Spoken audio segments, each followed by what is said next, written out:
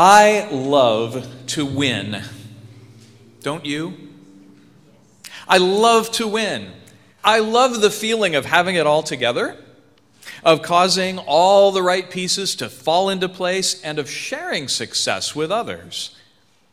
It took me a lot of years to come to terms with the fact that I have a competitive streak in me a mile wide, tempered only by the maturity of understanding how to be a gracious winner, and, when necessary, a gracious loser. I began to take a deeper look at ideas of winning and losing 15 summers ago when I spent a couple weeks in El Salvador. The images from that beloved country will always stick with me. Corrugated tin shacks that refused to keep the rain out. Psalm 91 printed on the back of a bus. Barefoot children working with us to fill in a muddy road. Salvadoran laborers making $4 for a day's work. A church filled with paintings honoring Jesuit priests who were massacred by the government's American-trained death squads.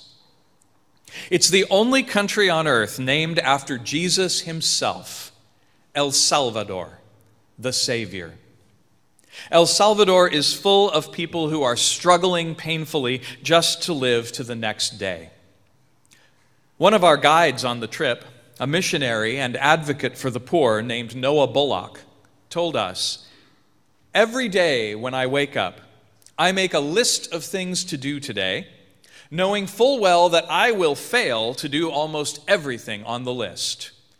But that's okay, because those failures will teach me what I must put on tomorrow's list." As I woke in San Salvador the next morning, this phrase was stuck in my head. Jesus is for losers. Jesus is for losers.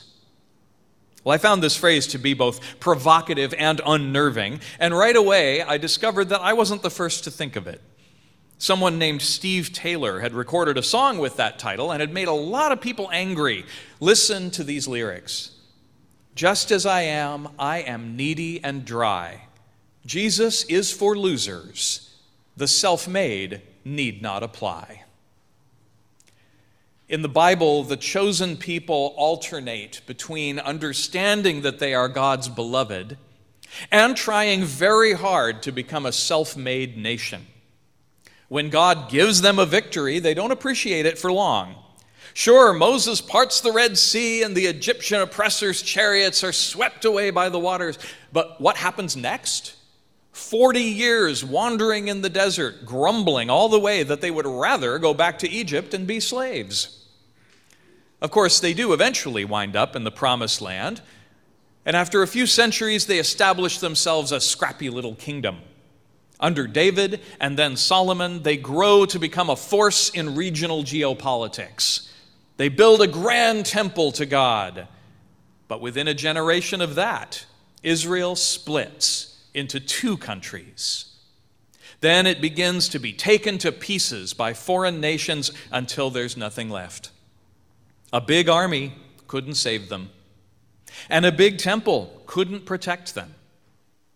Well, maybe God is not interested in preserving specific nations, whether that's Egypt, Israel, Judah, or America. Maybe God is far more interested in whether we're learning to love and forgive one another. Centuries later, people expected Jesus to come storming into Jerusalem on horseback and reclaim the city and the nation from the Roman oppressors. Instead, Jesus rode into Jerusalem on a donkey and prophetically smashed up his own temple's marketplace. When a charismatic leader doesn't live up to the people's expectations, crucifixion is a common result. So Jesus died. By all eyewitness accounts, Jesus failed completely. Jesus was a loser. I want to suggest today that if we claim to follow Jesus, we have to allow that losing may be seriously underrated. I mean, as it is, it's 100% unavoidable, and the sooner we admit that, the better. A friend of mine once found herself in a verbally abusive relationship. She and her boyfriend fought constantly, but she kept forgiving him. Then one day she asked him, "When we have a fight, what is your ultimate goal?" Without a second thought, he shot back, "To win." At that moment, she knew their relationship was over. She got out as fast as she could. She lost. And that was what saved her. See, all her little forgivenesses for individual slights, it turned out weren't forgiveness at all. They were repeated attempts to win him over to her side. Once it became clear that this was futile, she gave up on winning. She lost once more, and she never had to battle with him again. That allowed her to begin the long-term work of forgiving him for real. See, when winning becomes more important than the relationship and the forgiveness in the relationship, there's just no point in continuing. Today, Jesus tells us to keep forgiving time and time again, 77 times if necessary, and that means forever. But this doesn't mean allowing people to continue to abuse us. It means that since we are all eternal beings, we are never actually rid of anyone. So what will we do about that?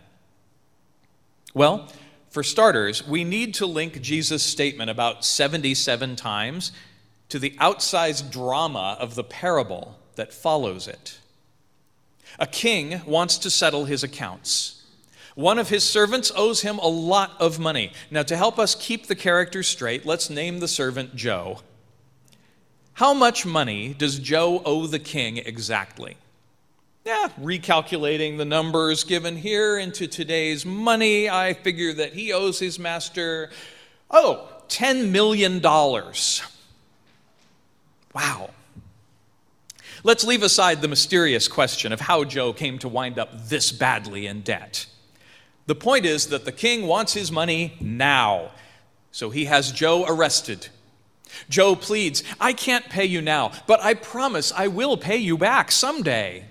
Wait, does Joe still think he can win here? He's never going to see that kind of wealth. Well, out of pity for him, the king suddenly cancels Joe's entire debt and lets him go free. I imagine Joe is somewhat rattled by this experience. He's just been given an incredible gift, but he doesn't know how to receive it. Maybe he feels humiliated. He's a good, honest man, and he'd never stoop to taking charity. What would his neighbors think? Or maybe Joe doubts that his debt really is forgiven.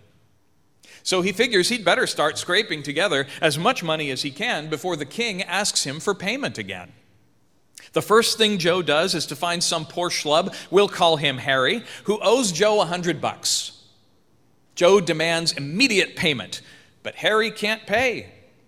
So Joe has Harry arrested. Now let's be clear. Joe hasn't done anything illegal. Harry is suffering the proper consequences for not paying his debt, just as the king had initially instructed to happen to Joe. But when the king finds out about Harry's fate, he angrily calls Joe on the carpet to explain himself.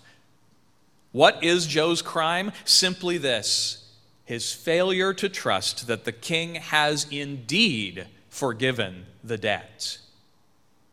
See, Joe believes that when you're dealing with a powerful, probably capricious king, forgiveness can only ever be an illusion. As a result, he refuses to allow the king's forgiveness to change how he relates to everyone else. So the king says, "If you insist on continuing to try to win, then we'll have it your way. We'll play by your rules."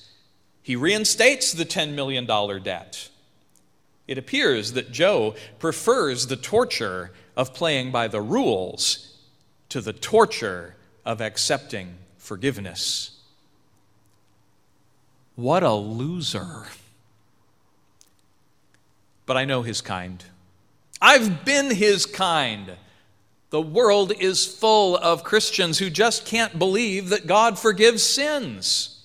Despite 2,000 years of the good news that Jesus has solved our spiritual debt crisis, somehow we keep trying to earn God's favor. That's how we wind up with abusive systems like fundamentalism, but it also drives all our own petty little insecurities. Well, you know what? If God is real, and if God is like the way we talk about God in this place, then we are forgiven and safe in God's hands. Why are we so anxious? Will we admit before God that we can't win? That no matter how hard we work, we'll never truly be able to say, "This is the life I always dreamed of"? God doesn't want us to have a comfortable life. God wants us to have abundant life. And that has nothing to do with money or power or security or victory or competence or even our very lives. We can't keep any of these things, and we won't.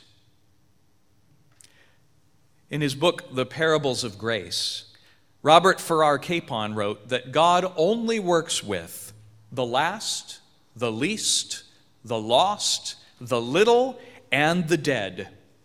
He has no use for winners.